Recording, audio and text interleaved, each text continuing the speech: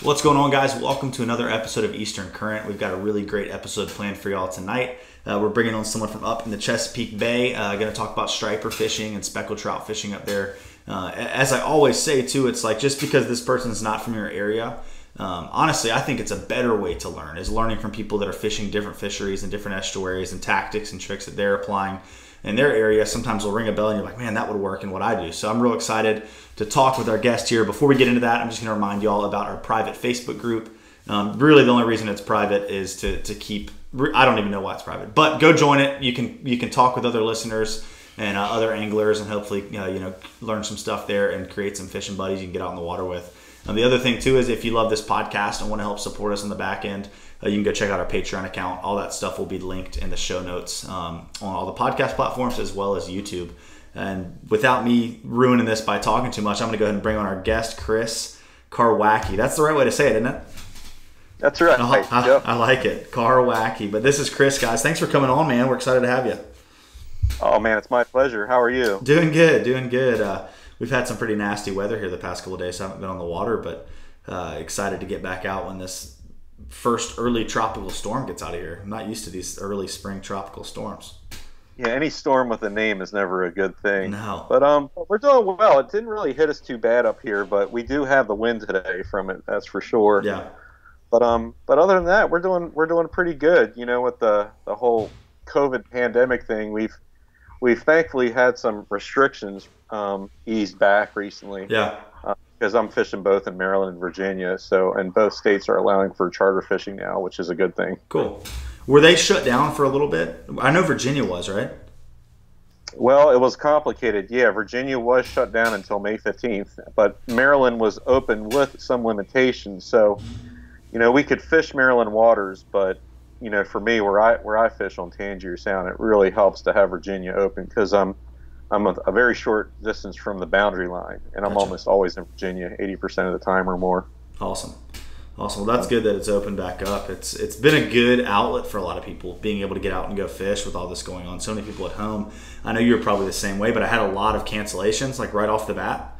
And then I had a lot of stir-crazy people calling me, and they're like, I got to get out of the house. Can you take me and my kids? I want to get down to the coast and do some fishing. And so it's cool to see that. I mean, it's scary, with the economy hurting like it is, but people want to recreate. People want to get out in the water and fish. And so I think we're going to see that kind of play out as soon as people, aren't quite as scared to travel. We'll see a lot more.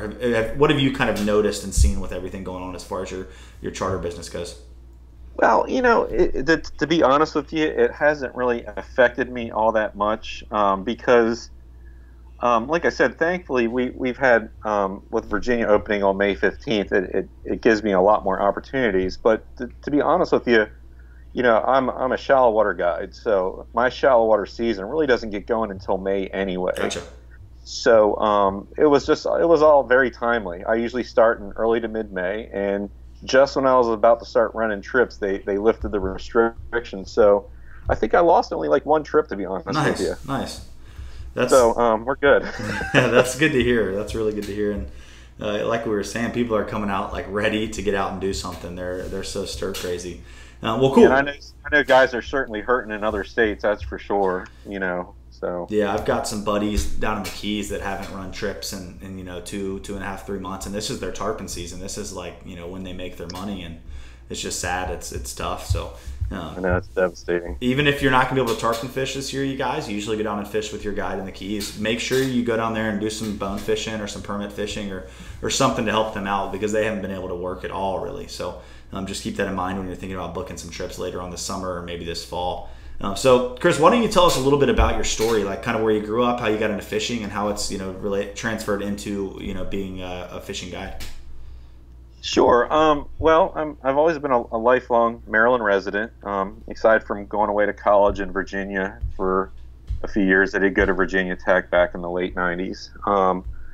But my father was a fisherman. His father was a fisherman. So I started fishing at a very, very young age. My dad used to take me out on boats and fish from shoreline when I was 2 years old. Oh, cool. And probably could start casting reasonably independently, probably around 4 or 5 years old, I guess. And it's always been a part of my life. So, I grew up doing that and grew up fishing, on the seaside of Maryland and on the Chesapeake Bay primarily. But then back in the mid 90s, I'd say 1994, we started fishing on Tangier Sound just to kind of escape the crowded parts of the Chesapeake Bay. Like the upper and middle parts of the Chesapeake Bay are very crowded, and my dad just wanted to get away from it. So we started fishing Tangier Sound in '94 and fell in love with the place instantly. And from there on out, that's the only place we've ever fished. So over 20 years now, I've been exclusively fishing in shallow water down there. That's awesome. Pretty cool. So for people that aren't familiar, kind of explain exactly what the Tangier Sound is and how that works and how it's kind of where it is in relation to the Chesapeake Bay. Okay, so as you know, the Chesapeake Bay is pretty much the largest estuary on the East Coast. Yeah. And as you head down towards the lower portions of Maryland on the Chesapeake Bay, I guess if you were to line it up with Ocean City, Maryland, if you were to cross the peninsula to the Chesapeake Bay side, that's where Tangier Sound would start. And basically, if you were to look at it on a map, Tangier Sound actually looks like the Chesapeake Bay in miniature set within the bay. Oh, wow. It's got the mainland of the eastern shore there, but then you have these barrier islands out there in the Sound. You have like Bloodsworth Island to the north, and you've got the famous Waterman's Islands of Smith Island, and then you got Tangier Island to the south. And then in the way southern reaches, you have Watts Island. So and then along the mainland, you have all these tributaries like the Monacan River and the Big Anamessex River and so forth that feed into it. And then you got Pocomoke Sound to the south with the Pocomoke River. So you have this really unique shallow water estuary that has all these barrier islands, and it's all marsh. And these marshy islands they slowly erode away over time, and they break up. And so you have just all this interesting shallow water structure, grass beds, submerged stump fields from when the pine trees used to exist, and various flats and creeks, and also it looks like you're down on the Gulf Coast, to be quite honest with you. That's super cool. Yeah. How's the water clarity on some of that shallow water stuff that you've got? Honestly, I would have to say it's probably the cleanest water in the Chesapeake, just because the place is just so dang remote, and we have a lot of healthy grass flats. So it is very clean and it is very clear, but it's not clear enough to where I would call it a sight fishery. Gotcha. There are some instances where you can see fish swimming, especially if they're on sand, but the bottom is usually too dark to see them. Gotcha. But if you were to, I guess, put on a pair of goggles and go snorkeling, you would see just fine. That's awesome. That's really cool. So do you live there close by in the Tangier Sound, or is that somewhere you're kind of traveling to fish? During the season, I'm virtually living in the town of Crisfield, Maryland, which is right there on the Little Anamessex River. Right on. So it's very convenient for me. I can just pretty much walk to the boat ramp and get set in for the day. Yeah, that's super cool. So it sounds like, from what you're describing, it's probably some pretty incredible waterfowl hunting there as well. Oh yeah, absolutely. With the shallow grass flats, and I see all the waterfowl stuff behind you. I'm like, this guy might duck hunt. I might have to ask a question or two. Just might. I used to duck hunt a lot until my daughter was born. Okay. So I have a 6-year-old daughter, so that's pretty much leaves me only time to fish these days. Yeah. But oh yeah, with all those marshes and grass beds, and it's a tidal fishery, but we do have some non-tidal hunting down there as well. But cool. yeah, oh yeah, it's puddle ducks, plenty of widgeons, pintails, gadwalls, mallards when they migrate in, and then we have a pretty good sea duck hunting as well. Lots of redheads and canvasbacks. That's awesome. That's super cool. Oh yeah, we could dive into that rabbit hole, but we got to keep ourselves focused on the fishing for this podcast. Maybe this winter. Yeah, maybe this winter. Maybe we'll do that this winter. Well, cool. Well, let's talk a little bit about the fish you target there in the Tangier Sound, and we'll go from there. Okay. Well, I guess it's safe to say that the predominant fish that we're catching down there in the shallows is school-sized striped bass. Cool. There are just so many of them, and sometimes you can come across them. They can be tiny, but on average they're running about 17 to 20 inches, I guess you could say. We I guess a bigger fish for down there to catch in the shallows would be 28 to 35 inches. Cool.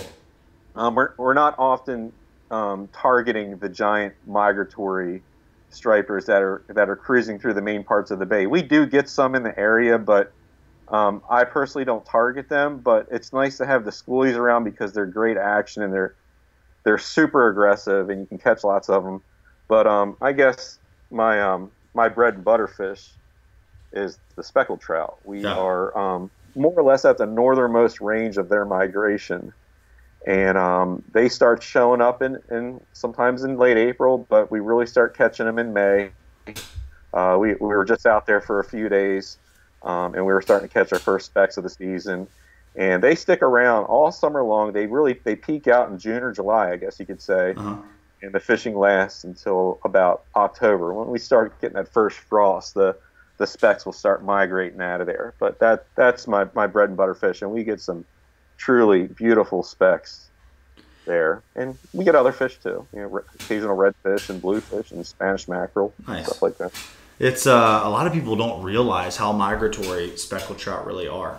And even, I mean, all of our fish, our coastal fish, really do a pretty impressive migration. You think about redfish, speckled trout, flounder, like all these fish are moving up and down the coast, in and out from the shore, and it's really cool. But those speckled trout, man, I had a day here in North Carolina. I think I've shared this on a podcast before, but I went out off the beach. I think you fish at Jones Brothers. I have a Jones Brothers as well. Oh, nice. And a Cape fisherman, and was out there trying to find some redfish in the surf. And I was just seeing, I thought they were bluefish at first. So I wasn't casting because I just had a light tippet on. And I finally casted to him, and it was speckled trout. But it was school after school of speckled trout just swimming south down the beach. Thousands of fish at the end of it. But it was just pod after pod after pod of fish migrating. And I'd never seen it like that. Like you can go out in the surf and fish for them and target them and catch them that way. But I'm like, it was really cool to actually see the schools of fish moving down the beach, and people just don't realize, that they're moving so much. They're really cool fish, and I don't know what it is about that fish. We could be out all day. We could be catching some incredible stripers on the fly, up to 32 inches and 2 feet of water, and that's awesome. But for some reason, when we hook like a 23-inch speckled trout, they certainly don't fight as hard, but you feel like you're winning. That makes my day when someone gets the speck. I just love that fish. Yeah, they're such cool fish. And a lot of our specks do come from North Carolina. Do they? Have you caught some tag fish up there? Well, yeah. We used to. There in the past, before I started guiding down there, there were some other guides that were participating in a tagging study, and some of the fish that were tagged in Tangier Sound were later on caught down in North Carolina. Yeah. Now, where in North Carolina, I don't know, but a lot of them do migrate up here from Carolina and Virginia. Yeah, it's I think that, and it's an avenue that I think needs to be explored. We still struggle so much here with gill netting in North Carolina, commercial gill netting, which just devastates fish populations. And I think if we can show that these fish are migrating and through federal waters and into other fisheries and other states and stuff, like, it's just not fair for North Carolina to be able to take out so many fish with a net that really could bring an income to so many states or bring money through tackle, through fishing guides, through hotels, And I think that's an avenue that hasn't been explored as much as, like, all right, how can we protect these fish if they're, migrating through federal waters, as opposed to just, thinking, oh, these speckled trout just live in North Carolina all year, which is not true. Why the fishing gets so much better in the fall is because we get a ton of fish from up north. It's not because, all these fish just decided to finally open their mouths and start feeding. Yeah, it seems like, with a lot of the fish that we like to target as anglers, it just seems like that from an economic standpoint, they seem more valuable in the water than they do in a cooler. Yeah, definitely. Whether it's speckled trout or striped bass or whatever. So tell me a little bit about let's really dive into how you're targeting those fish up there. Let's first talk about your boat and kind of how that's a good vessel for what you do there. And then through that kind of branch into the way. Let's just start with striper. Like, if you're going to go out and target striper, what are you looking for? What are you doing? Well, so you said you wanted me to start talking a little bit about the boat that I run? Yeah. I run a Jones Brothers Cape Fisherman, 23 foot, and it's North Carolina built, Morehead City, Is that correct? Morehead Yeah, City. Morehead Is that- City. Hmm. yeah, and that boat. I mean, I would love to run a bay boat. I'd love to have an excuse to run a bay boat, and I could run a bay boat like a Pathfinder or Yeah. something like that. I would love to have an excuse to buy like a technical Poland skiff, Right. but it's just the crossings that I have to make to get to areas. Tangier Sound, it just gets ripping out there, and it's always windy, and the chop gets huge. And that Jones Brothers, man, that thing just cuts chop like a hot knife through butter. Yeah. It's safe. It's got enough depth, especially up front in the bow where, if I have an older client who's fishing, which, a lot of my clients they tend to be older guys. Yeah. A lot of the fly clientele I don't is want them to a little- fall out of the boat. Right. So it's a really good boat that takes on a chop, but the thing can get just dang shallow too, Yeah. which is super good to me. So what I'm looking for, whether it's stripers or trout, I'm hunting for water clarity. Okay. That's a huge deal, especially for specs. Stripers, they're a little more hardy. They'll bite a bit more when the water's kind of dirty. But for us, and I know this can be different anywhere else, I do not claim to be an expert on specs in any other parts of the country. Excuse me. But our speckled trout here in the Sound, they bite the best when the water is clean. It's got that nice kind of green color to it. Yeah. So if it is windy, which is like 90% of the time on Tangier Sound, I got to make a crossing to get out of the wind. I got to get behind a giant island, or I got to get, on a flat that's protected, or up in a river to a shoreline that's buffering the wind, Right. And so what I'm doing is I'm just going out and I'm first looking for clean water. And once I get to that spot where I see good clarity, good clean water, I'm looking at the tide. Is the current moving? Is there structure around? A lot of people down in Tangier Sound, when they're new to the area, they go directly to the sod banks that we have on the marshes, and they start pitching bait right to the bank, which is great. You can catch specks that way, and you're probably going to catch more stripers that way. But our specks are oftentimes quite far away from the bank. So, I got to determine, are they on grass beds? Are our bigger trout, are they hanging on submerged tree stumps? They love structure there, Oh, yeah. especially if the current's ripping. Our trout, trout love current, but sometimes I find where we are, if the current starts moving too quickly, it can shut the bite down. So if I go to an area where there's a lot of stuff under the water during a hard current, those specks, they'll kind of get down in it, just kind of like a trout hides behind a rock in a stream almost. I guess you could look at it that way.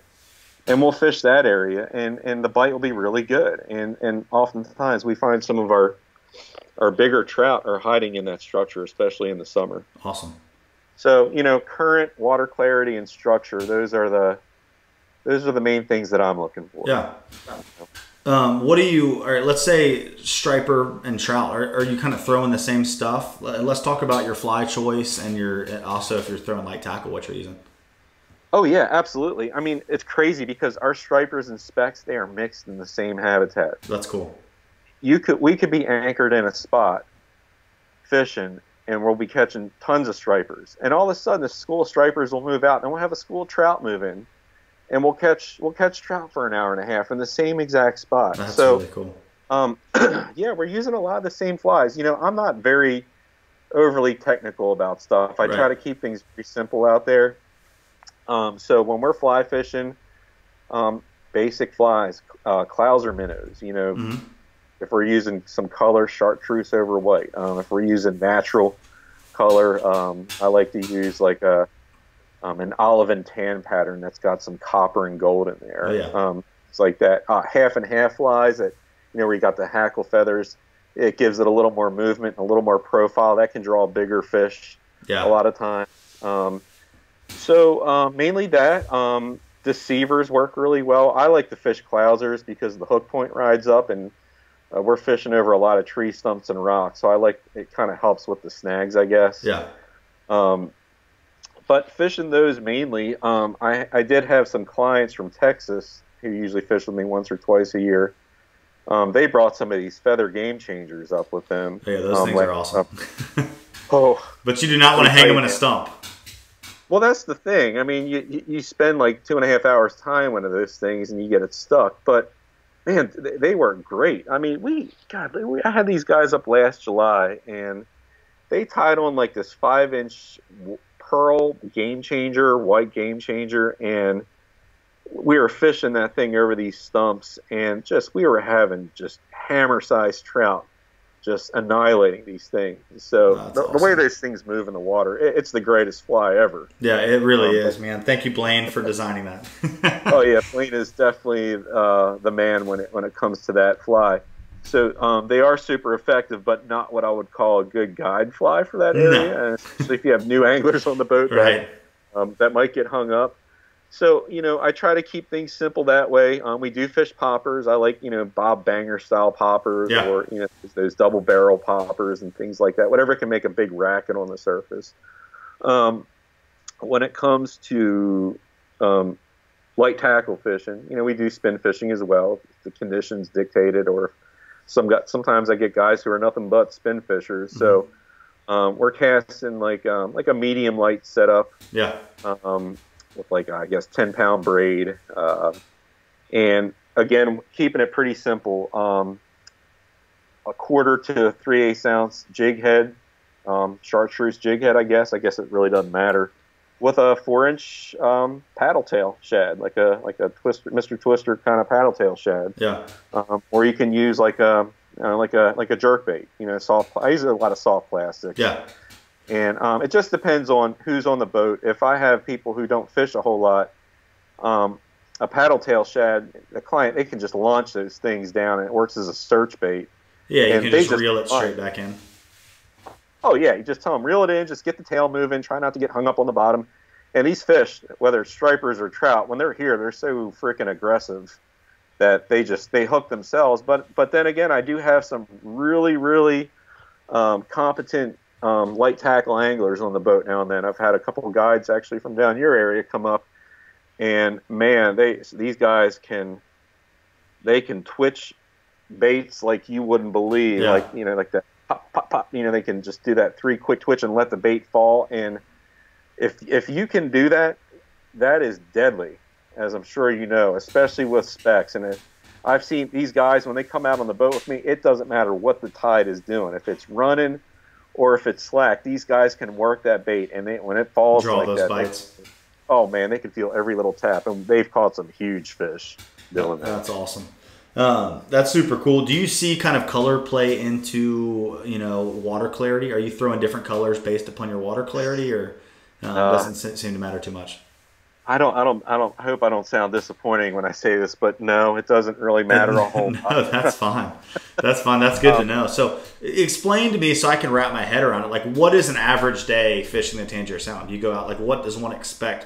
How do you sell to your clients? Like, what a day is it during prime season up there? Well, it depends on what time of year it is. Fortunately, we have a pretty long season. We can start in April and we can fish through November, sometimes even later if it's a mild winter. But let's just say, let's pick a hot month. Let's pick July. Okay. Let's say late July. All right. It's stinking hot. It's going to be 98 degrees that day, and let's say we're going to start the morning off with an outgoing tide. All right. Winds are laid down. It's calm because summer it can be calm in the morning before the storm's rolling in the afternoon. Right. So what we'll do is, oftentimes, if the client wants to, we'll go out there to the main part of the sound in the deeper water, and we'll go out to around some lighthouses and some buoys out there, and we might start off looking for birds. We'll have bluefish in the area, and that's a good way for them to work the bugs out with their casting and stuff like that. And we'll get on a school bluefish, and we'll start on them. Or if it's late July, Spanish mackerel are in the area. We had a really good season on Spanish macs last summer. Oh man, they're so fun to catch on fly too. Such an underestimated creature on the fly rod.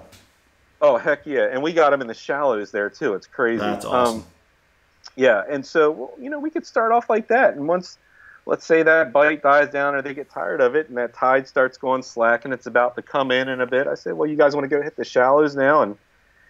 and of course that's what we're here to do. So what we'll do is we'll make a run down south, and we'll catch the early parts of that incoming tide. And during the summer, at least where we are, this speckled trout, they love an incoming tide. Yeah.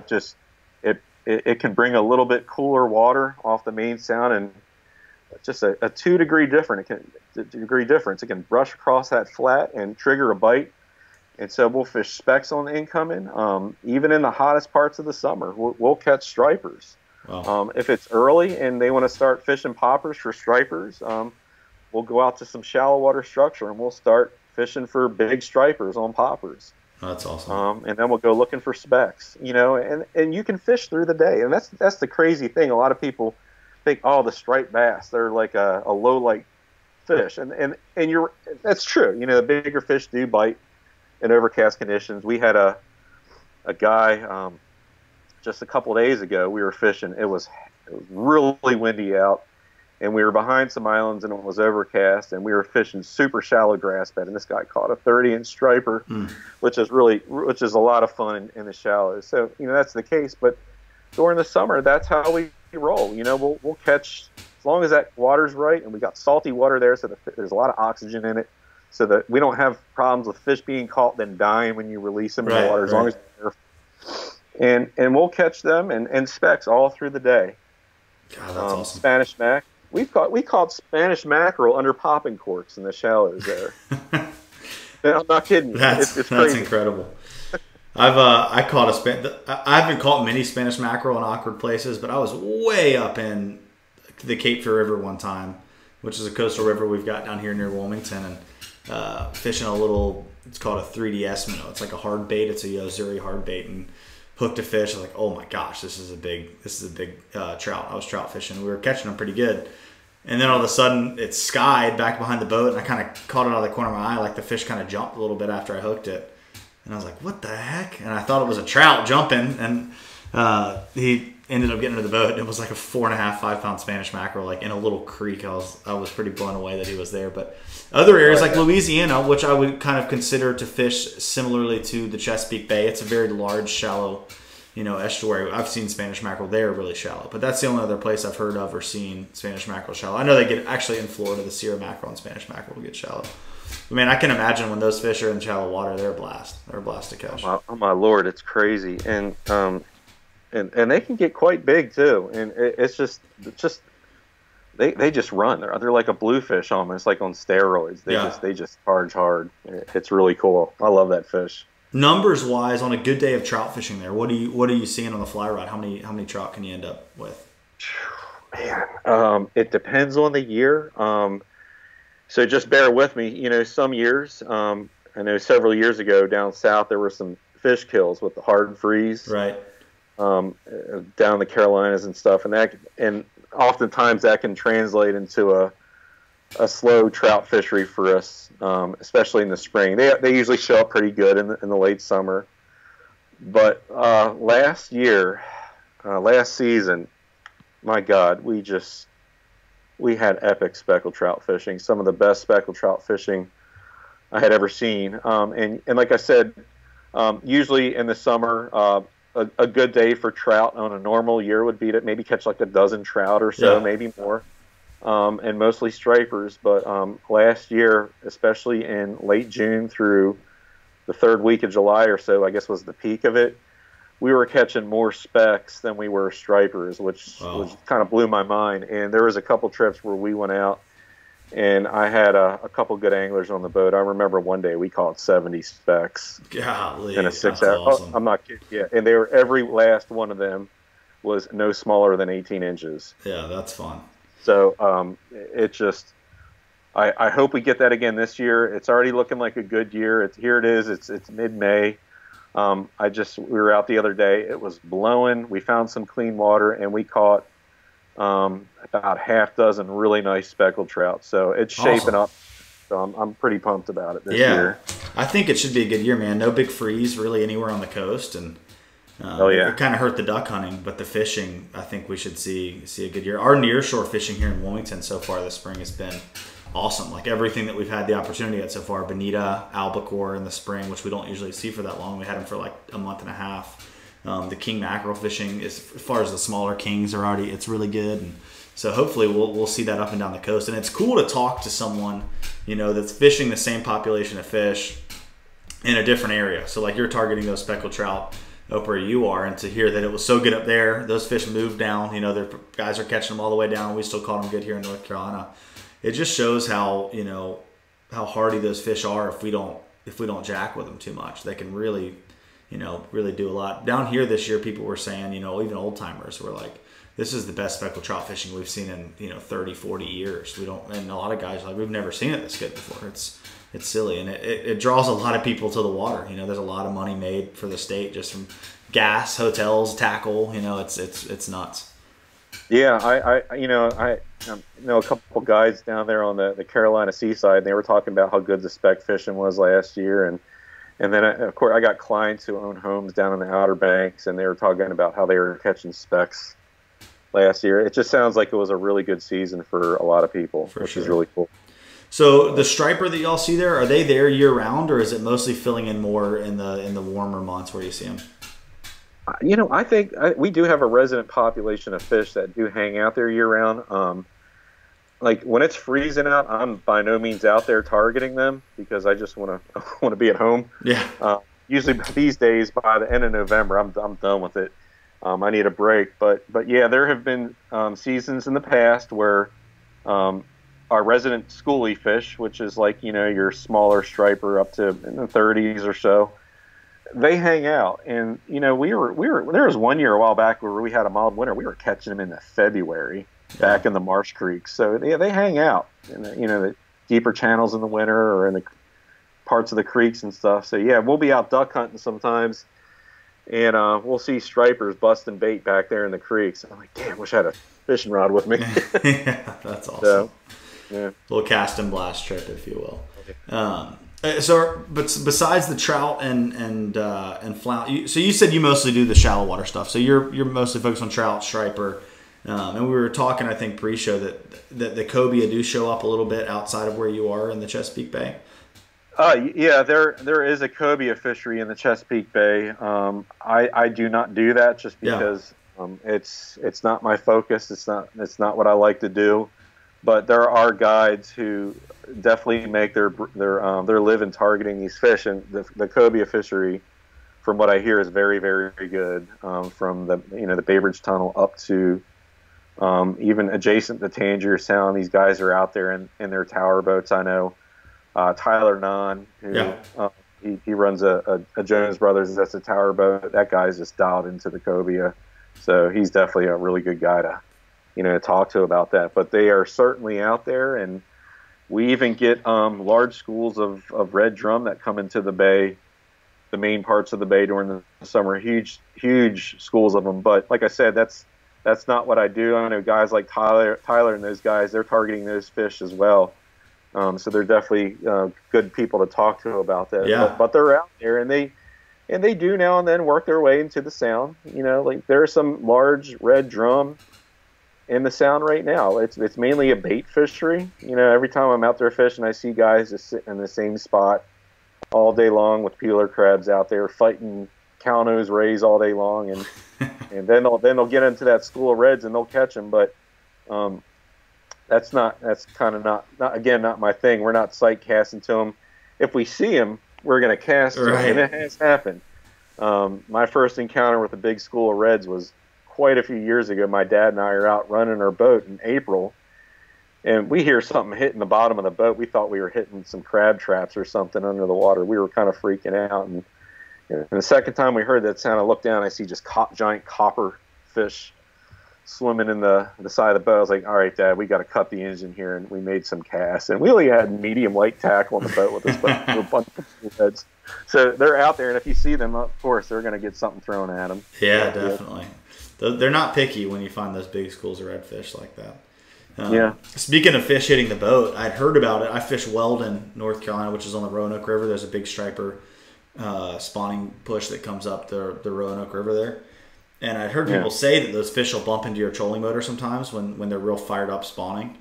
I was sitting there with this trolling motor on spot lock and some really slow current. I heard like and I was like, oh crap, we're hitting something. And I looked, there's no stick or anything. And then like, and then I looked and I stood there for a second, and these striper were coming up and just slamming into the trolling motor while it was spinning. Because it's this commotion on the surface, and I think it's the fish coming up to spawn on the surface, and it was crazy. I felt bad for him. I killed it and kind of drifted away from that area and kept fishing. And we were having so much trouble hooking fish. We were marking them like crazy on our screen, throwing the fly to them, and just throwing little Clouser minnows, and they were.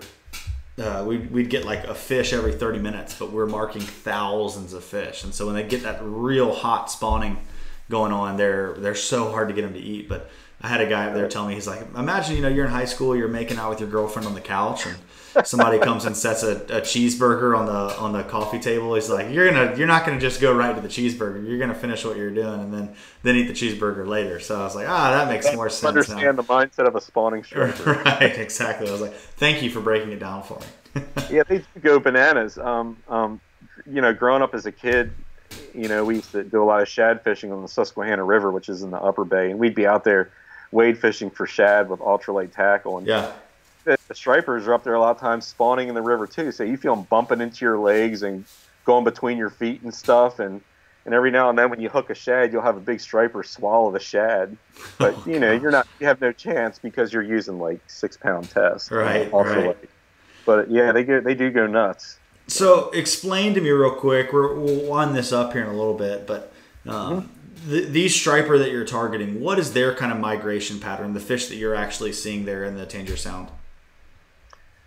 That's kind of a mystery to me. Like I said, I'm not sure. Like these schoolies that are there, I'm not quite sure what their range is as far as migration goes, because a lot of these are local fish.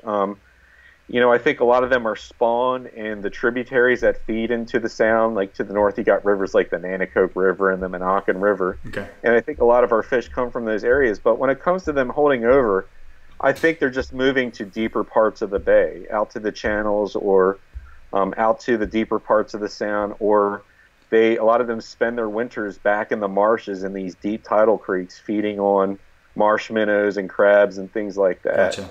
But when they reach maturity, I don't know. I can't remember what the exact size is where a striper decides, I'm going to join the pack and migrate out of here. I know there are some guys that are biologists that specialize in that stuff, but but they will leave at some point in many cases. But in most cases, the fish that we are catching, as far as stripers go in the Sound, are your resident school size striped bass that are trying to reach maturity.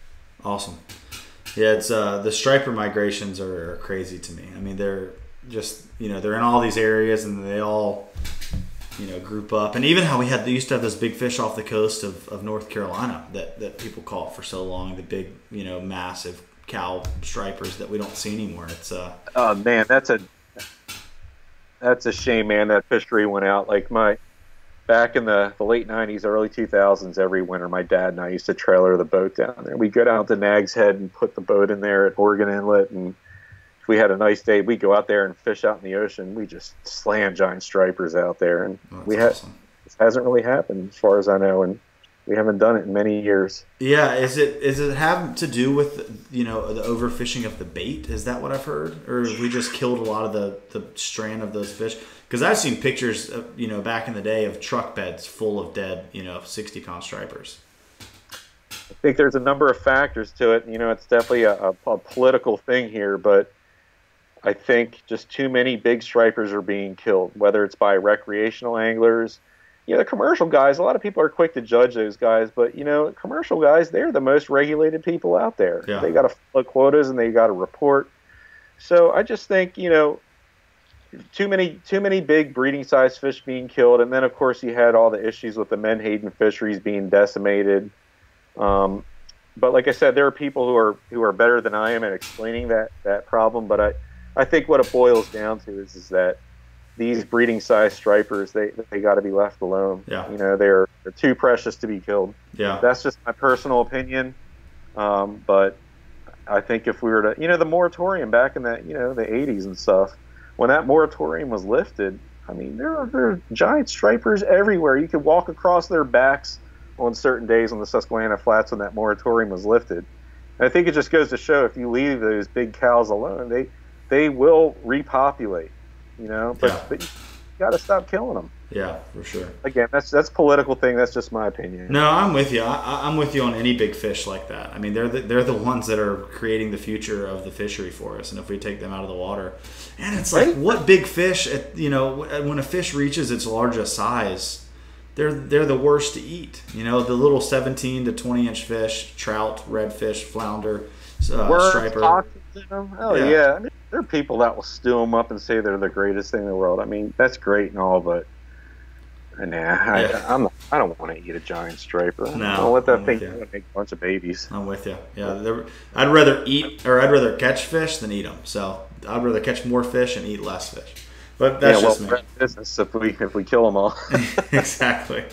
Yeah. We can't kill our business. But well, cool. Well, is there anything else you want to leave people with? You let them know about your fishery. I definitely want to get into after this. How people can reach you and book a trip and get out in the water with you. But anything is about your fishery you want to leave people with?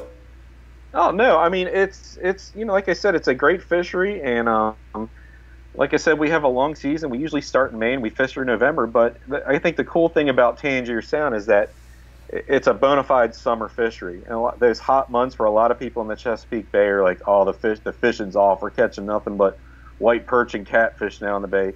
That's not the case in Tangier Sound. It could be 100 degrees in mid to late July, and the fishing is rocking down there. That's awesome.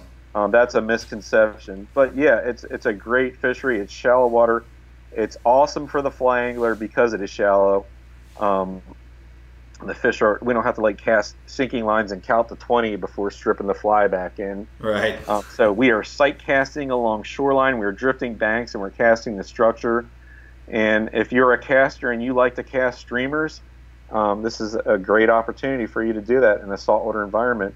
But yeah, I mean, if you're interested, you can certainly find me. And my website is ChesapeakeOnTheFly.com, or you can give me a call at 443-722-1333, and then I have a Facebook page and Instagram and all that kind of stuff. You can just look up my name and find me on there. And I try to post pics, on a regular basis just to show what we're doing.